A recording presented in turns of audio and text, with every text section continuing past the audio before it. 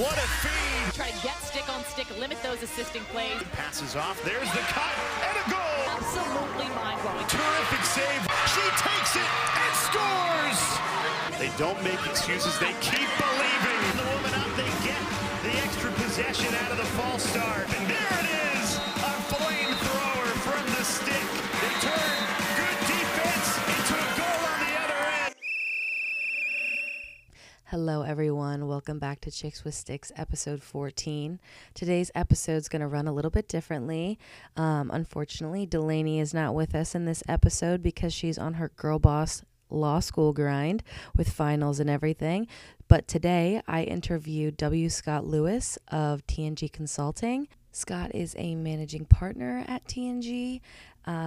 Today I interview him and we talk about Title IX and the different athletes and students that he works with, and basically just kind of how he got to be where he is today. It was super interesting. He's a great guy, and I hope you guys enjoy it. All right. Hello, Mr. Scott Lewis. How are you doing tonight? Great, Ashley. How are you? I'm doing well. Thank you so much for joining us. Unfortunately, Delaney could not be with us tonight because she had some prior law school obligations that she had to attend to, but we're super excited to do this. I actually saw a little bit of a lecture from Scott. He came to Wilkes and talked about his job and what he does. And it was so interesting. And I thought, because we had kind of planned on doing a Title IX episode anyway, it would be super nice to talk to someone who's immersed in that field. Well, hi, everybody. My name's Scott Lewis, and I am the managing partner with a group called TNG. And what we are is a legal and risk management consulting firm located in, well, just outside of Philadelphia, Pennsylvania, in a place called King of Prussia.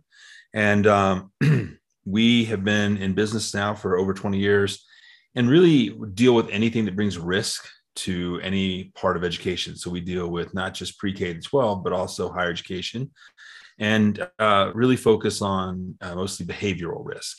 So Title IX obviously falls into that as one of the, it does any civil rights discrimination, but also harm to self and harm to others. And we try to do prevention work and response work. And then we work with the government and Congress and the White House on trying to help them write better legislation and help them understand how to enforce laws like Title IX. But when I was visiting, the speech that Ashley was referencing is really specific to athletics. And it's kind of half of what Title IX is. And I'll today, when we talk, we go back and forth, we'll kind of talk through both halves. And you can see how Title IX really works in a lot of different ways. Awesome. Just a quick question. I see that it is light where you are. It's pretty dark here. Where are you right now? We're located in, the firm is located in King of Prussia. I'm located in Denver. Oh. So we're kind of spread out all over the country. We've got partners in Columbus, Ohio, Maine, Pennsylvania, Los Angeles, and then we've got some of our consultants and associates in, Florida, Chicago, Texas, Baton Rouge, all over the place. We've got about 14 of us that work full time and try to cover the U.S. Wow, that's really widespread. I love Colorado. I just went there over summer break. My friend was living in Telluride, working at the ski area. Yeah, so it's beautiful there. Yeah, we love it here. I live in Denver proper. We moved out here about 12 years ago, and it's been wonderful. Although awesome. We've not had any snow, and this is the latest we've not had snow in Denver ever since they started measuring it in the 1800s. Wow, that's insane. Yeah. So for anybody, this is climate change at its finest right here. Yeah, seriously. So we're waiting, hopefully get some snow next week. They've gotten some of the mountains, so the ski resorts are open, but it's just not a great situation. So yeah, I also have a friend who lives in Arvada, and she said that most seasons it's crazy and you just never know what's going to happen. But that's wild that it hasn't even snowed a little bit yet. Yeah, it was 67 and warm here today. God, that's crazy. Like early fall. So hopefully we can get some cold weather, get ourselves our tourism stuff going, and get back to where we need to be. Seriously.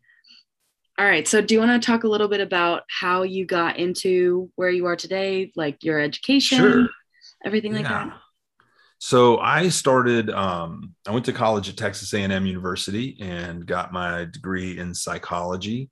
My minors were, you don't really have minors there as you might think of them. So just how many hours you've accumulated in other fields. So my others were marketing and theater.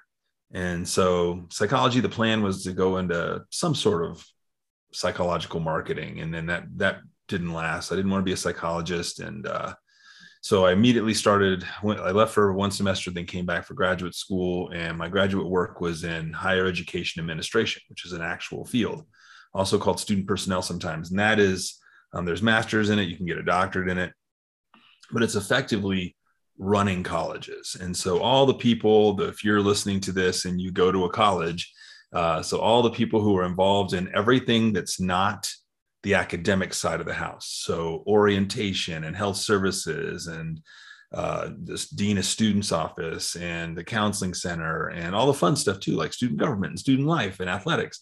Most people get their degrees in that kind of administrative field. And so athletics is a little bit different because you can get sports administration as well. So I got my graduate degree. I was working on it there and got offered a job there. So I stayed there for a few years and taught and worked in mostly student conduct and housing, and then left there to go to law school. And I went to law school in Houston at the University of Houston and worked at a law firm briefly before I came back into education, where I eventually was the associate vice provost at the University of South Carolina, working at the main campus, but with the whole system. And that's really where I started working in earnest in the area around Title IX and civil rights. In between there, I got a mediation certificate. I went through some law enforcement training. I went through some folks at the FBI do these workshops where you can learn interrogation and interview technique and hostage negotiation skills. But I really focused really heavily on learning how to do trauma-based and trauma-informed interviewing for people primarily of physical, emotional, and sexual abuse, and did enough of those and kept working in that area to now where I train those individuals. And so through TNG, we're also the parent company of a group called ATICSA, which is the Association of Title IX Administrators, and NABITA, which is the National Association of Behavior Intervention and Threat Assessment. And there's a lot of crossover there when you're dealing with people who've been traumatized or suffering through traumatic areas, traumatic experiences, and learning how to talk with them and do the investigations properly. So we've trained thousands of investigators over the years. And that's just kind of the half of Title IX that is really the part that's gotten the most press over the last 6, 7, 8 years, is the sexual harassment, sexual misconduct side. So I worked there for a bit, did a short stint with St. Mary's College up in Indiana as a special counsel, and then came on as a partner with TNG. But I've been working with TNG since the early 2000s in some form or fashion. And so my career has always been focused in education. That was always the goal. Once I realized I was not going to go into marketing or psychology, it was like, I want to work in education, and went all in. And it's been very, very exciting, and it's been a great ride. That's really sounds like you've lived 1,000 lives. Yeah. A couple of other pieces that are out there that are germane to what we'll talk about today, because they're, I don't know, Title IX direct related and Title IX adjacent. So myself and 3 of my partners we were the group that helped with the Obama administration writing the You Are Not Alone report back in 2016, I think it was 15 or 16. And then adjacent to Title IX, I was asked to serve on the task force for the then U.S. Olympic Committee, now the U.S. Olympic and Paralympic Committee. And what we were trying to do is figure out a better way for sport to address issues of sexual harassment, emotional and physical abuse, and sexual abuse. And this is all pre-Larry Nassar. This is back in 2013. And the woman who headed that group up was a woman named Malia Arrington. She's just a tremendous, brilliant individual and a good friend. And so she pulled a few of us in, and we started putting together what is now the United States Center for Safe Sport. So that's the group that should be familiar to everyone in any sport that's under the Olympic movement. And even those sports not in the Olympic movement, that there's training that you have to undergo, there's workshops, but it is a centralized independent location. And then again, Title IX adjacent, we are actually operating, TNG now is operating like the Center for Safe Sport for the Cheerleading Association for Club Cheer, called the U.S. All-Star Federation. We just started that about 6 or 7 months ago. And that's been an interesting experience taking that on. And since we're talking about Chicks with Sticks, lacrosse is one of those sports that sits on the fringe, I'll say, of the U.S. Olympic Paralympic movement. And so we're actually taking a look at lacrosse and seeing if there's ways we can help USA Lacrosse accomplish those same goals in investigation and prevention. So we just started that conversation this month, actually. So we'll have to see if that leads anywhere, but we're always willing to help anybody in any way we can, because of course the goal is to get to zero, right? That's always the goal. But when we opened the Center for Safe Sport back in 2017, I worked with it for about 6 or 8 months. And then I was invited back to serve in one of their chief officer roles for a year in 2019 while we expanded, because the number of complaints that were coming in the door was just unbelievable. And so we did some policy revision, and we did some, had to get the law amended and get some financing done, but it was different. And now I'm doing some consulting with the group that's trying to end sexual and physical and emotional abuse in Hollywood. It's called the Hollywood Commission. And so that's, we just started that, right? And that's Malia, again, heading that initiative up, which is really exciting, because Hollywood's, what's really good is, much like Hollywood now, the Olympic movement sports wanted to do it better. They wanted to find ways to improve. And that's always helpful when the people are wanting change. And you're seeing that a lot in sport and athletics right now. People are much more willing. I mean, you have some folks who believe their job is to kind of keep the status quo, but status quo can't exist because there's things that are just not acceptable. I guess I didn't know that lacrosse wasn't in the conversation. I mean, obviously, because it's not always looked at like that. I think that's kind of interesting that just this month it was kind of brought up. That's really interesting. Well, it was brought up at our firm. It wasn't like lacrosse approached us. We were taking a look at sports that are not formally in the Olympic movement. Right. If you're in the Olympic movement and you have an issue, you're supposed to go to Safe Sport. Right. But there are a number of sports that are not in the Olympic movement that have governing agencies and bodies that are doing their best, working with law firms and working with other independent agencies. When cheerleading approached us, it was just because we exist in this space all the time, and we've got the background and experience to handle it. So it's the thing we do, very specialized, and so that's why they approached us. And we've had some other folks reach out to us and say, "Hey, can we do what you're doing for them for us?" And so we're in those conversations as well. That's awesome. So can you kind of just ballpark explain what Title IX is, in case anyone is unaware of that? Absolutely. So Title IX, it was passed in 1972. So it's not new. But the law itself, the interesting part about the law itself is it was originally passed in response to research about how women could access higher education. That was the genesis of the whole thing. And so the idea was, there's a great story behind this woman named Bernice Sandler. She goes by Bunny. She passed away a couple of years ago. But she wanted to get her postdoc. She was looking to do some postdoctoral work. And the way she told the story was a faculty member basically said, "Why do you want to do that? Like, you're a woman. Why would you bother getting this advanced degree?" And she's like, "What kind of question is that?"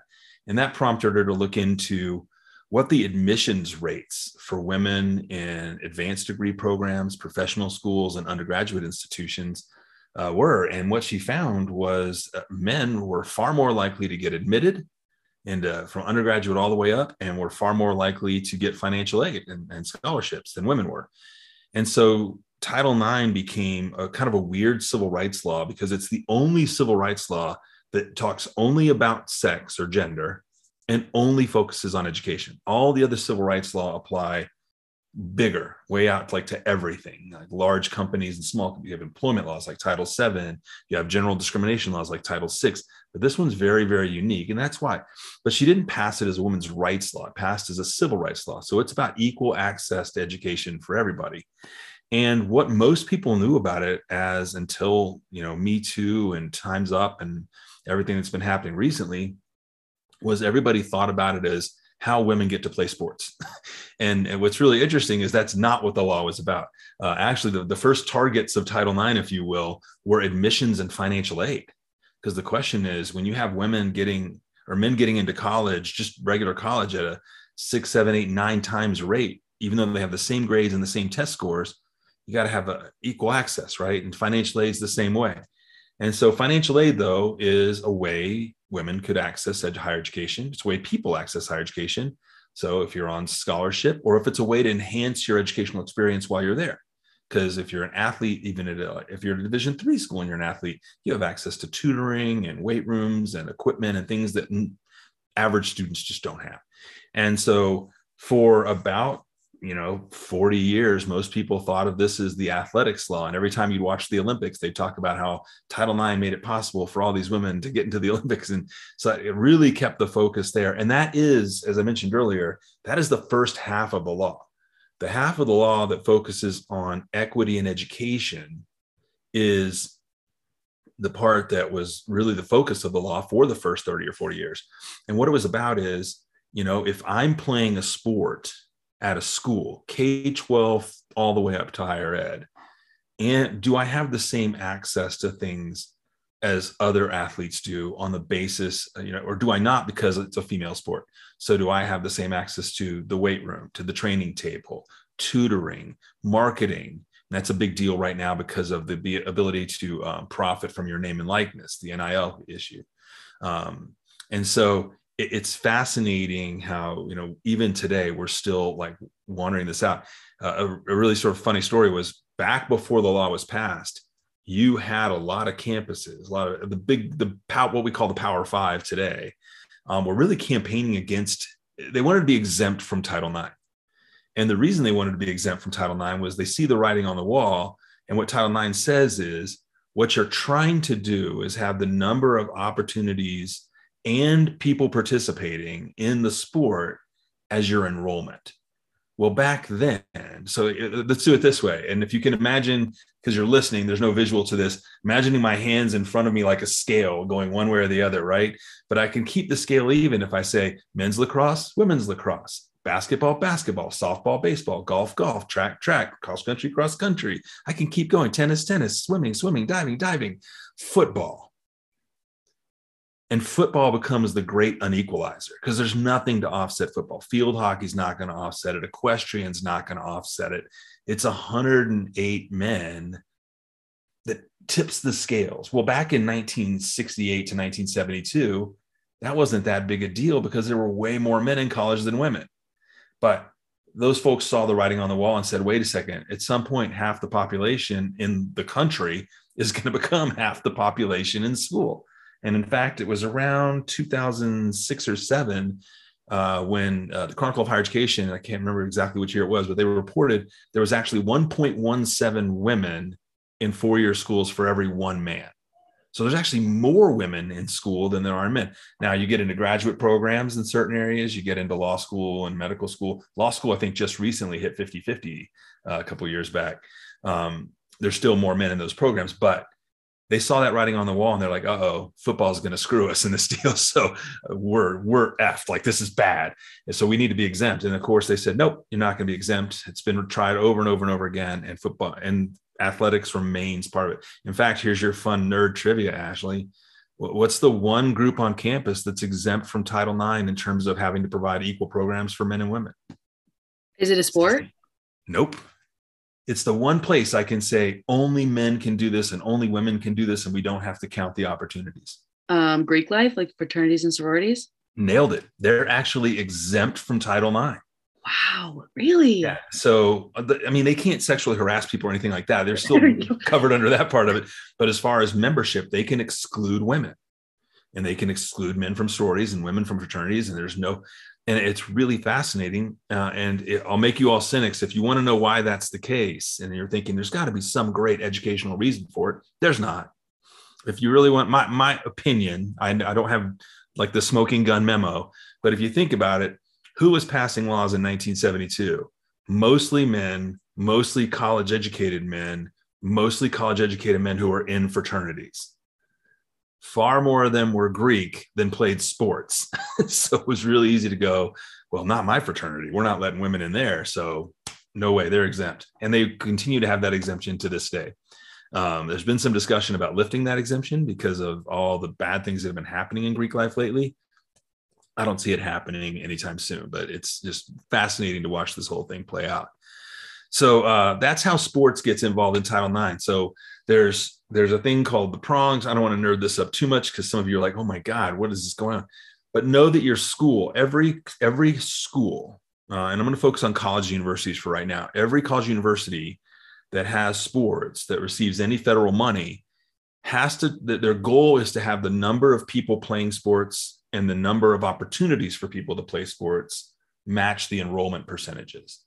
So if I'm a college and I have 50% men and 50% women, I need to have 50% opportunities for men and 50% opportunities for women and 50% percentages or participants as well.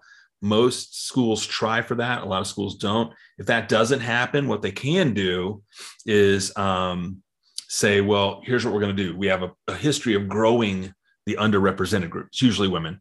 They have a history of growing that group. That's called prong 2 compliance. They can say, well, we're way off because of football, but we keep adding women's sports to try to get there. And if they can show that, then they can be compliant under Title IX.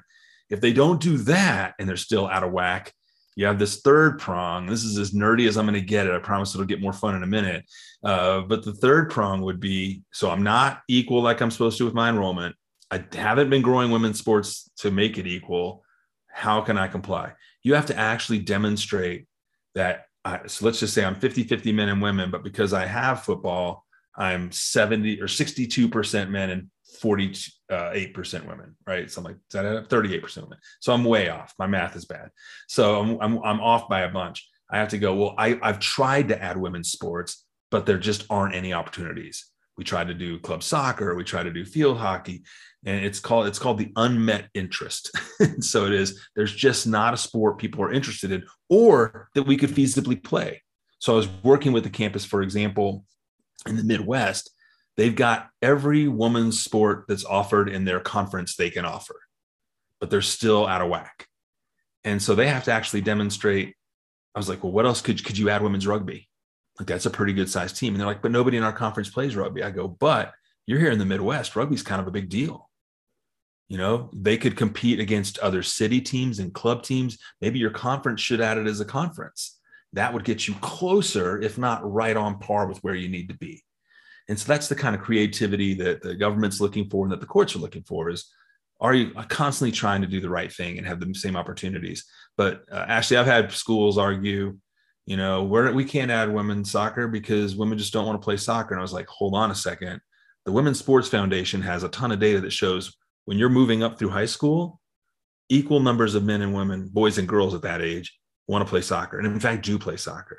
So what you're telling me is suddenly a woman gets to college and loses all interest in soccer. Like, that's a weird thing to say.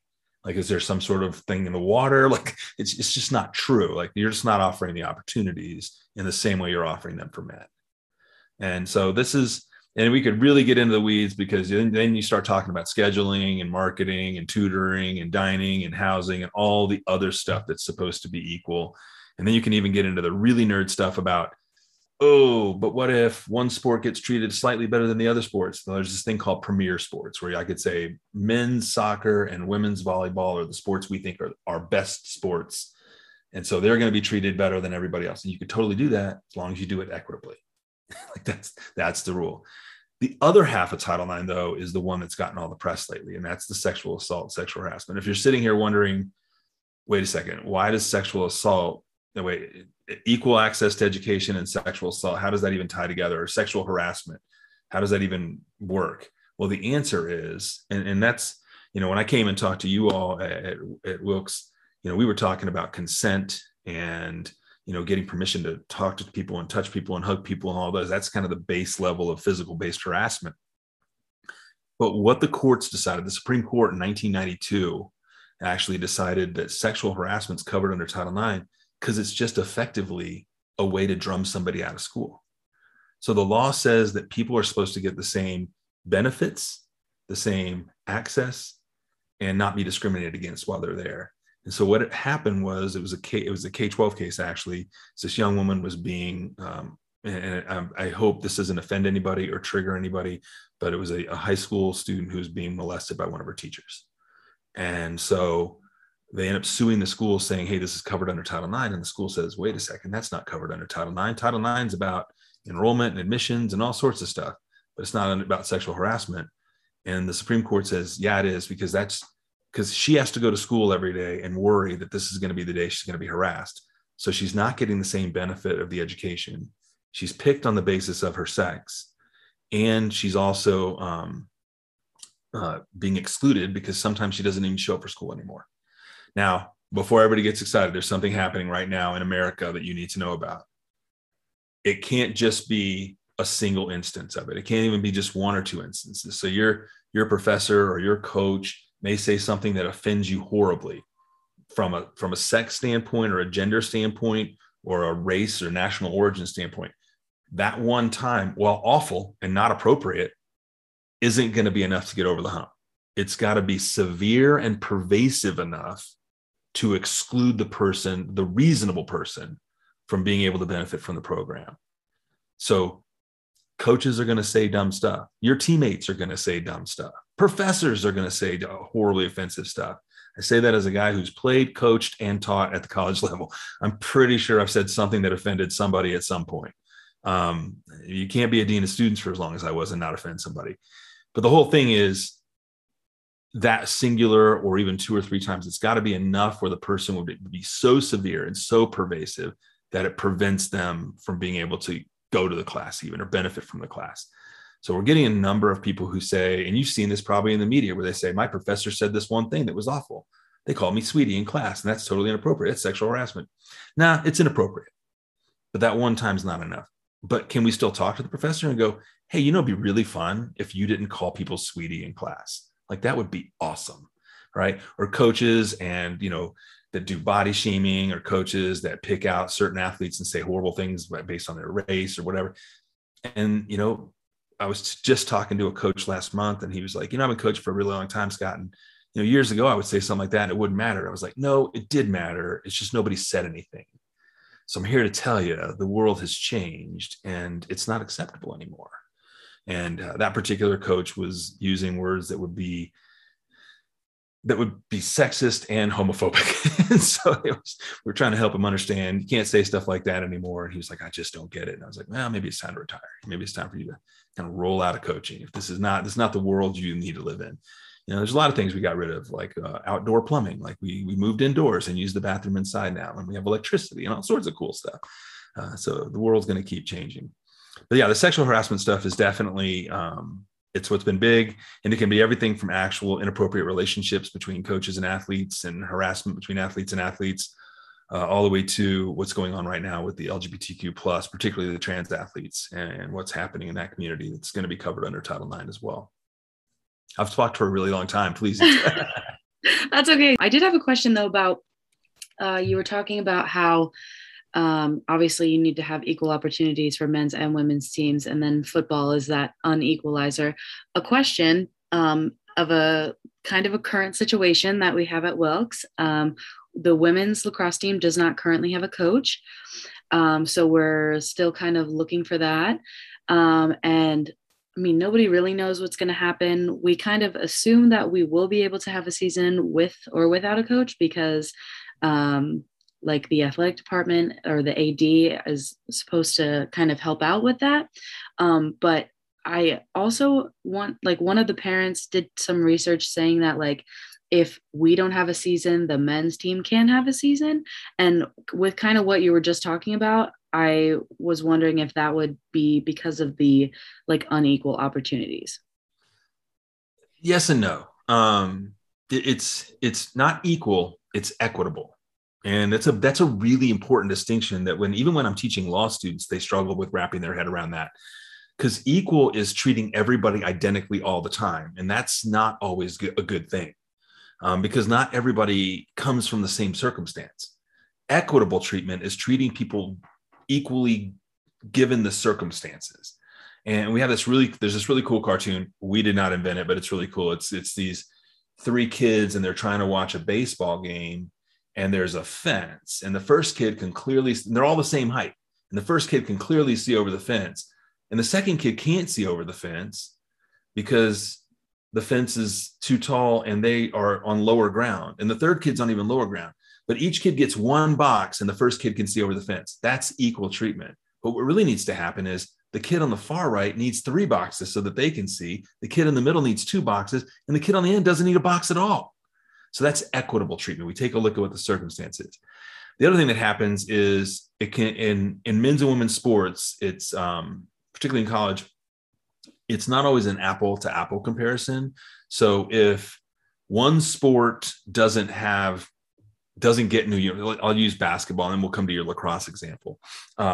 So the men's basketball team gets new uniforms and the women's basketball team doesn't get new uniforms. And they're like, Title IX. Nope. Because the men's basketball team might have gotten the uniforms, but the uniform budget for the women's sports went to the women's soccer team. So the women's soccer team, it's about spending it equal by gender. And so good athletics departments will plan this out over time. Well, this weird thing happened, COVID, and COVID jacked everything up. It jacked the numbers up. It jacked the seasons up. It just ruined everything. Take the nasty awfulness of people dying and everything that's still happening with it. Don't sit it aside because it's horrible. But I want to focus on sport. That created places where teams didn't have seasons, where nobody had seasons. And the NJCAA, for example, we had a long discussion where we're their official provider for Title IX and risk management for the NJCAA, and long conversations back in the 2020 about what sports could we safely play. Like, can you safely do outdoor track and field? Probably. Swimming and diving? Probably. Cross country? Yeah. Golf? There's a way to do that. Tennis? Yeah, sort of. But when you start getting into the contact sports like football and basketball and, even the outdoor ones like lacrosse, right? And soccer, the risks go up. They're not absolute. When you get into indoor confined sports like wrestling, no, there is no closer proximity and you can't do it with a mask on. And even if you had a mask, it wouldn't make any difference. So those kind of conversations happen. And so some teams had seasons, some teams had abbreviated seasons. Sometimes it was done by conference. So all that to say, if we have a team that doesn't have a coach and we're trying to find a coach, and whether we can find somebody who's qualified and able to coach the team, because the other thing we don't want to do is hire somebody who's terrible, because that's not helpful either. So you got to look at what's the pool of candidates. And if you're not paying attention to every restaurant and store you go to, there's a shortage of labor everywhere, and sports is not excluded from that. And so if we can't find somebody, the question will be, how can we make the season happen? Do we want to find volunteer coaches that we can compensate with small stipends? And but we don't want that to be a terrible experience either, because volunteers are volunteers, and can they not make practices? And maybe we have graduate players who could step up and be graduate assistant coaches who could help, just keep things going for the year. But if it got to a point where a school needed to say, hey, this is just, if we had the season, it would be terrible. And it just wouldn't be as functional. Can we keep you here? Can we keep you competing? Can we keep you practicing, maybe scrimmages and things like that? Maybe we do put you out there, but I don't want you going 0-11 either. Like, that's not fun either. And not having a coach is a decided disadvantage. But I'd rather keep the team alive, find the right person. But just because that happened and the men do have a coach, doesn't mean we have to cancel their season. So athletics, unlike some of the academic programs, when we're looking at equality and equitability, athletics, you almost get a pass for trying. The government and the courts will go, well, what were you doing to try to make it right? Like, how hard were you honestly and in earnest trying to do the right thing? And I think that's where ADs struggle, is because they could try to do the right thing and like the chips just don't fall. And there are some schools, I won't call them out here on a podcast, but they did make the news where you had one school that said, oh, we're going to take advantage of COVID and we're going to cut a bunch of sports because we don't think they're as profitable, which is sort of a myth anyway. They're not as profitable as the other sports. Well, they're a very, I'll call a duck. They're a very white school. Like, they're a predominantly white school. And the sports they cut were basically the sports that were predominantly overrepresented with minority students. And the only way those students could go there was on those athletic scholarships. So suddenly they had to like reverse field and go, well, what we meant was everybody's still playing. And then, another school out here in the West had to very famously internal athletics famously reinstate their gymnastics and their soccer and their volleyball teams that they cut for financial reasons. And why'd you only cut the women's sports for financial reasons? So these are all like, and you can see actually how quick you can get into the weeds on this stuff. But when I have a situation like you just described, if I was doing the audit, those are the questions I would ask: is what's the situation? Why don't we have a coach? How hard are we trying? What have we done to try to make it happen? Is there a way we can make a season occur to the best of our ability? Because we don't want it to be a terrible experience either. I've got one kid that plays sports and one kid that theater is their sport. And for my kid that plays basketball, we were talking about it. And when he first decided to play, I told him, I was like, hey, I've told my kids this. I think I might have even mentioned it when I was at Wilkes. My kids have one rule: you're going to do something outside of education, academics, and you're not going to suck at it. Like, those are my only two rules. Whatever you do, be good at it, because if you suck at it, it's not going to be fun, because losing all the time is not fun. And not getting better at something is not teaching you what sports is supposed to teach you. It's supposed to teach you discipline and competitiveness in a good way, and sportspersonship, and understanding how to be part of something bigger than yourself to reach a goal. If you're never attaining that goal, this is why in high schools, actually, you have this thing where parents will come. I get this from parents all the time. Well, they have an A team or B team, or they have a varsity and a JV, but my kid didn't make it, so they need to have a third team. No, sometimes you just don't make the team. Like, that happens. What would we do? I actually had a parent ask me one time, this is a high school. They said, well, they should have a third team, and that third team could compete against 8th grade teams. I was like, do you understand how humiliating that is to be a college or a high school sophomore, junior, and you're going to go play volleyball against 8th graders? And do you know how humiliating it'd be if you lose? Like, that would be even worse. And they were like, I just want her to play. And I was like, I want her to play too. Maybe like there's clubs, there's intramurals, there's rec leagues. Like, there's a lot of ways she could go get better, but not everybody makes the team. Like, that's a thing. High school gets a little more of a pass on inequity in numbers because they want more kids to play, particularly in middle school. That's a really long answer to your question. I mean, we're kind of just sitting back and watching everything unfold anyway, so I didn't really expect to have a full answer.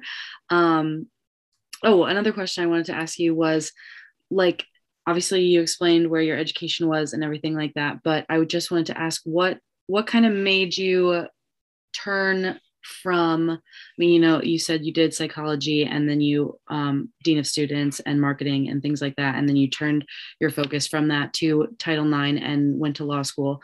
I just wanted to know, like, what kind of was there anything in particular, a specific instance or situation that you were in, or you saw someone in, that made you want to switch your focus?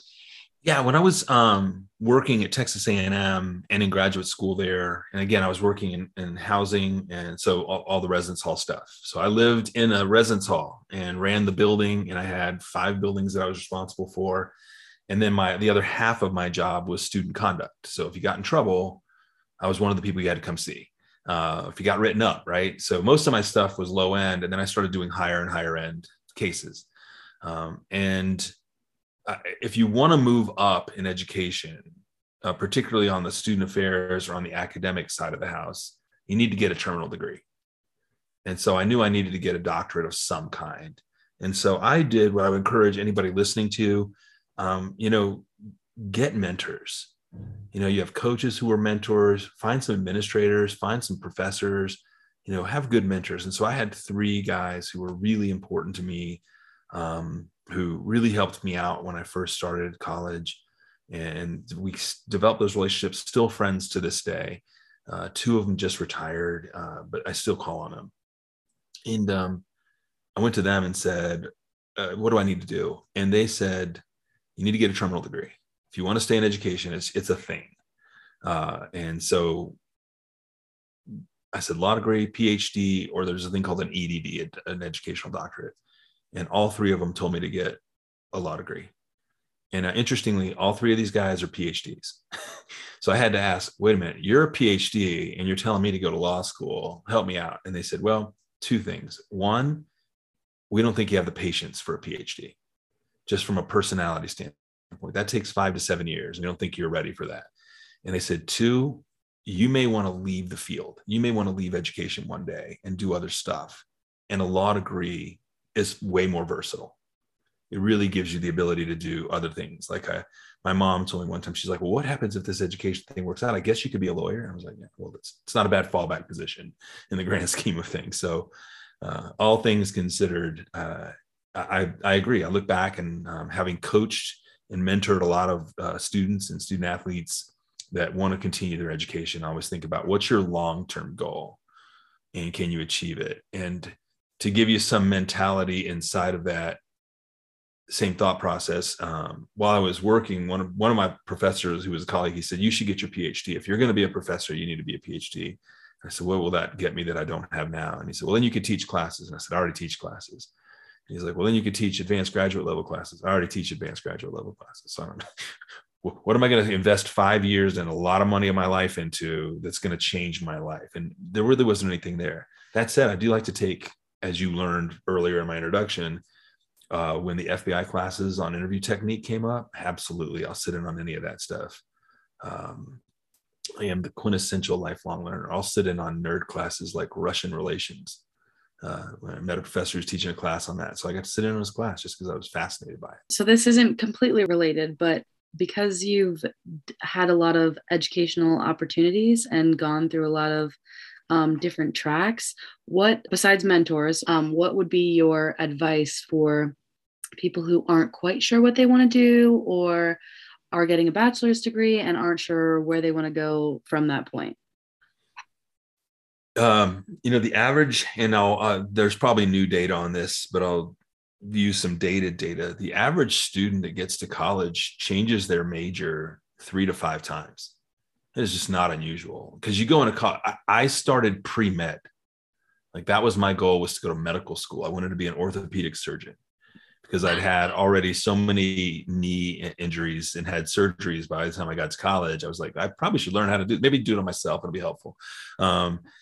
It was just one of those things where that got derailed once I realized I wasn't interested in advancing and continuing in the sciences. The chemistry and biology just weren't that interesting. And I was thinking about organic chemistry already and thinking, well, that's not going to go well. So I knew that was not going to be the path. And so I was like, what else am I interested in? So business was interesting to me. Psychology was interesting to me. And then I started thinking, what do I want to do with these things down the road? And that's where my advisors and my mentors were helpful, as they kind of tried to steer me in the right direction and keep me as on track as I could. But even then, you may get out with your bachelor's and get a job and think, this isn't for me. This is not what I want to do. The 2 jobs I got when I first got out of college, man, this is going to a weird place now. The first job I got was with a health insurance company and in their marketing department. And that lasted a month and a half. And I was like, I went to my boss there and I said, I don't want to do this anymore. I'm not happy here. This is not, I don't, and you try to say it nicely, but in my head, I'm like, I don't want to move up here. Like, this is not how I see my life ending. And so then I took a job with it was a management program for a large building conglomerate. And I was in there for about 4.5 months. And the guy who was running it, who was the executive, was the chief of staff of the CEO, he actually called me and was like, hey, you're great at this, but you're not happy. Go find out what makes you happy, because you don't want to be me one day. And this is what you're studying to do. And I was like, you're right, Mark. I don't want to be you. No offense. You seem like a really nice guy. You seem very happy. And he's like, I'm excited about building buildings and you're not. He's like, you need to go find out what you're excited about. So that's what I did. That's a great boss. I Yeah. I can't say that I've ever had a boss like that, but that seems like a great piece of advice. Yeah. I tell people this all the time. Like, I'll stop doing what I'm doing right now when I feel like I have to go to work. And right now I get to go to work. I love what I do, and we're changing the world a little bit at a time. So we're going to keep doing it. That's awesome. That's the goal. That's always when I think about what I want to do once I graduate from college, that's always my goal, is to kind of change lives. So it's helpful, and it's a positive force to be able to see that there are people who are actually doing. Yeah. Well, the three things that change the world, I believe, more than anything else, are education, sport, and art. So if you're in those areas, you're definitely have the ability to change the world in different ways. Yeah.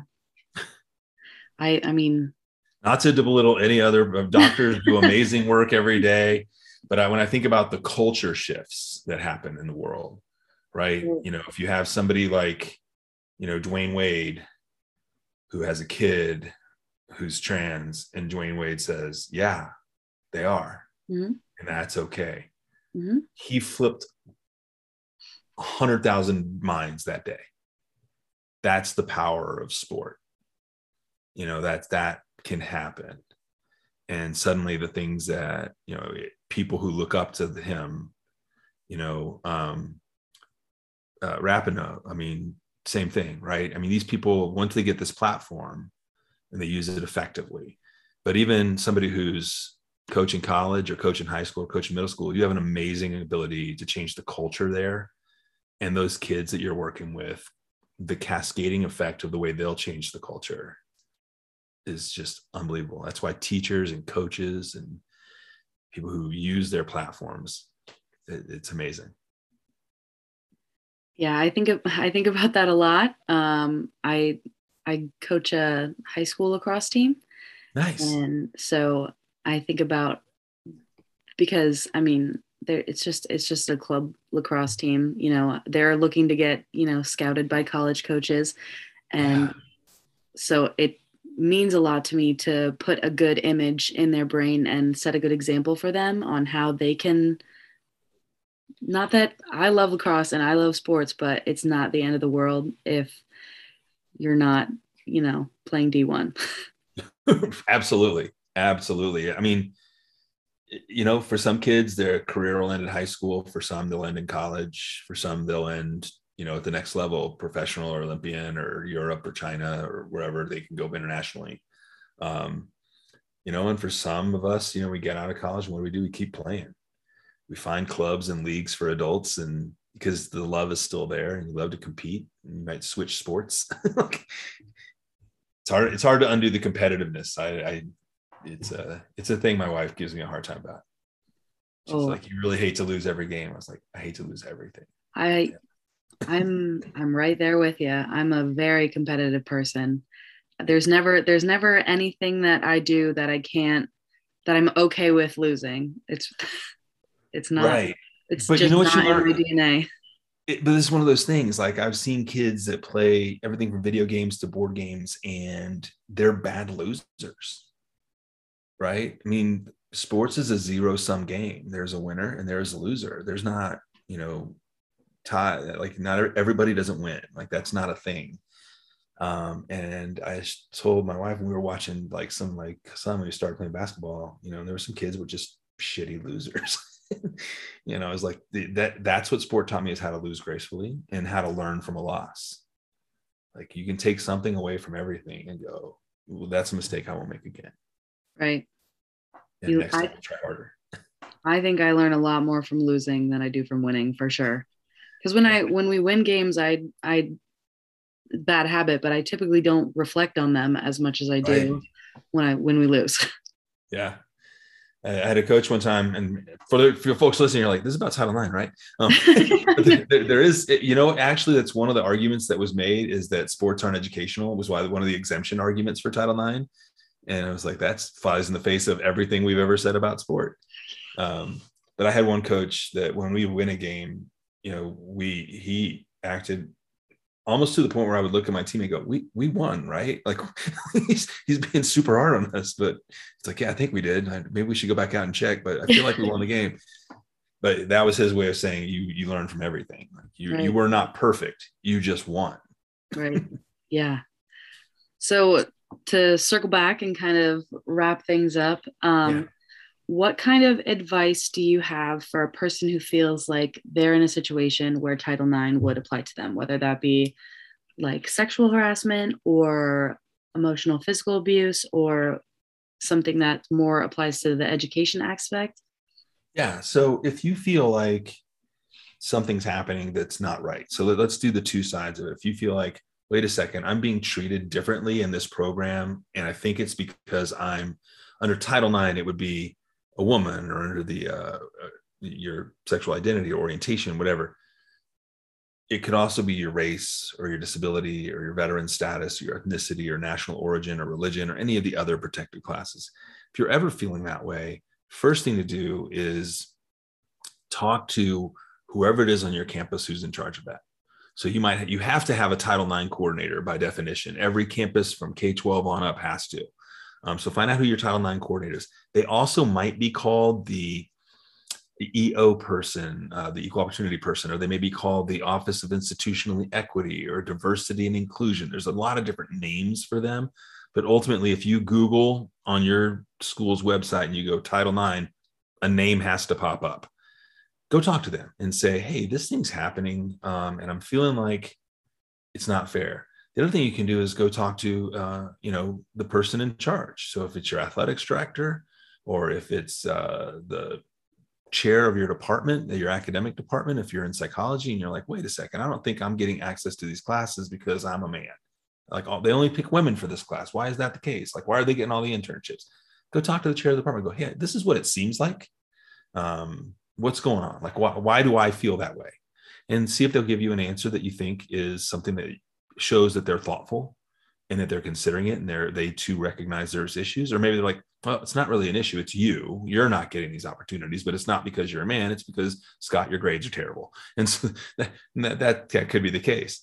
But then you could talk to the Title IX person and see what's going on. If you're being sexually harassed, if you're being touched inappropriately, could be verbally, like I mentioned earlier, that singular out verbs, like people using words, that singular time.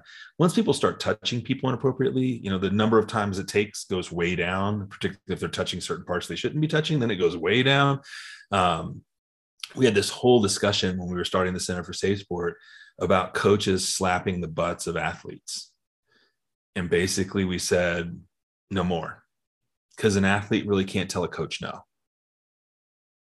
Now, because Delaney and you are both teammates, right? So if the two of you as peers, like one of you slaps the other's butt, then we're going to wait for somebody to go, hey, that's not appreciated. Like, don't do it. But we try to teach now more and more of any kind of touching is unwelcome. And I think we talked about that when I was like, you can't just walk around and hug people. Like, that's not a thing. You still have to get permission. It may be nonverbal permission, it may be verbal permission, but you can't just touch people. Right. And so, but when there's that power dynamic, that is something to take into account. And same kind of thing, if you're like, my coach probably shouldn't be saying these things, you can, if you feel comfortable, I always like to go like to the horse's mouth first, right? So if my coach was saying something that made me uncomfortable, I'd probably go to the coach and go, hey, when you say these things, when you say, I'll say this as a man right now. If my coach is like, hey, you throw like a girl, I'd probably go, that's offensive to me. Because I work with women athletes who are far superior athletically to me. So when you say it, it feels like women are demeaning and they can't throw. Well, of course they can. And in fact, a lot of them can throw whatever it is we're throwing probably better than I can. So I think in worst coach, I feel like it sends a message of underlying sexism. Right. So I'd appreciate it. But I know not everybody's me, right?